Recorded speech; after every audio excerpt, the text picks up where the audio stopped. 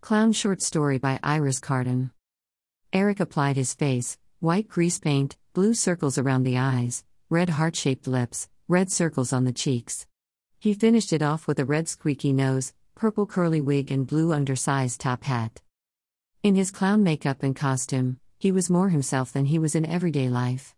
He could be accepted as he was. Everyone loved a clown. Well, everyone who didn't have coulrophobia loved a clown.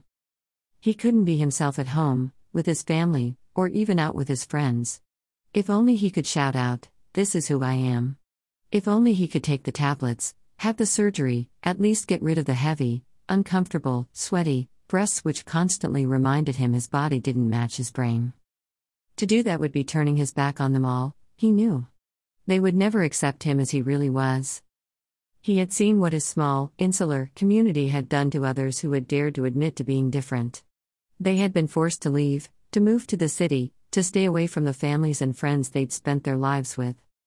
Eric wasn't ready for that, yet. He knew the time would come, the time when the disconnect between the person in his brain and the body in the mirror would become too great. When the time came, he would announce himself as he really was. Before that time, he needed his clown earnings to save so he could survive away from home. He would miss his family, despite their narrow worldview. He would miss his friends, despite their obsession with boyfriends, and their anxiety about anything outside of their tiny town. He would miss this tiny, old-fashioned world, despite the way it would condemn him when he finally showed himself for who he was.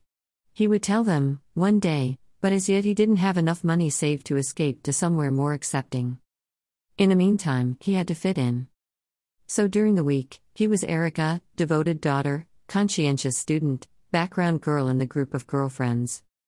On the weekends, he was Eric the happy clown, and was more himself than ever during the week. Either way he was acting a part.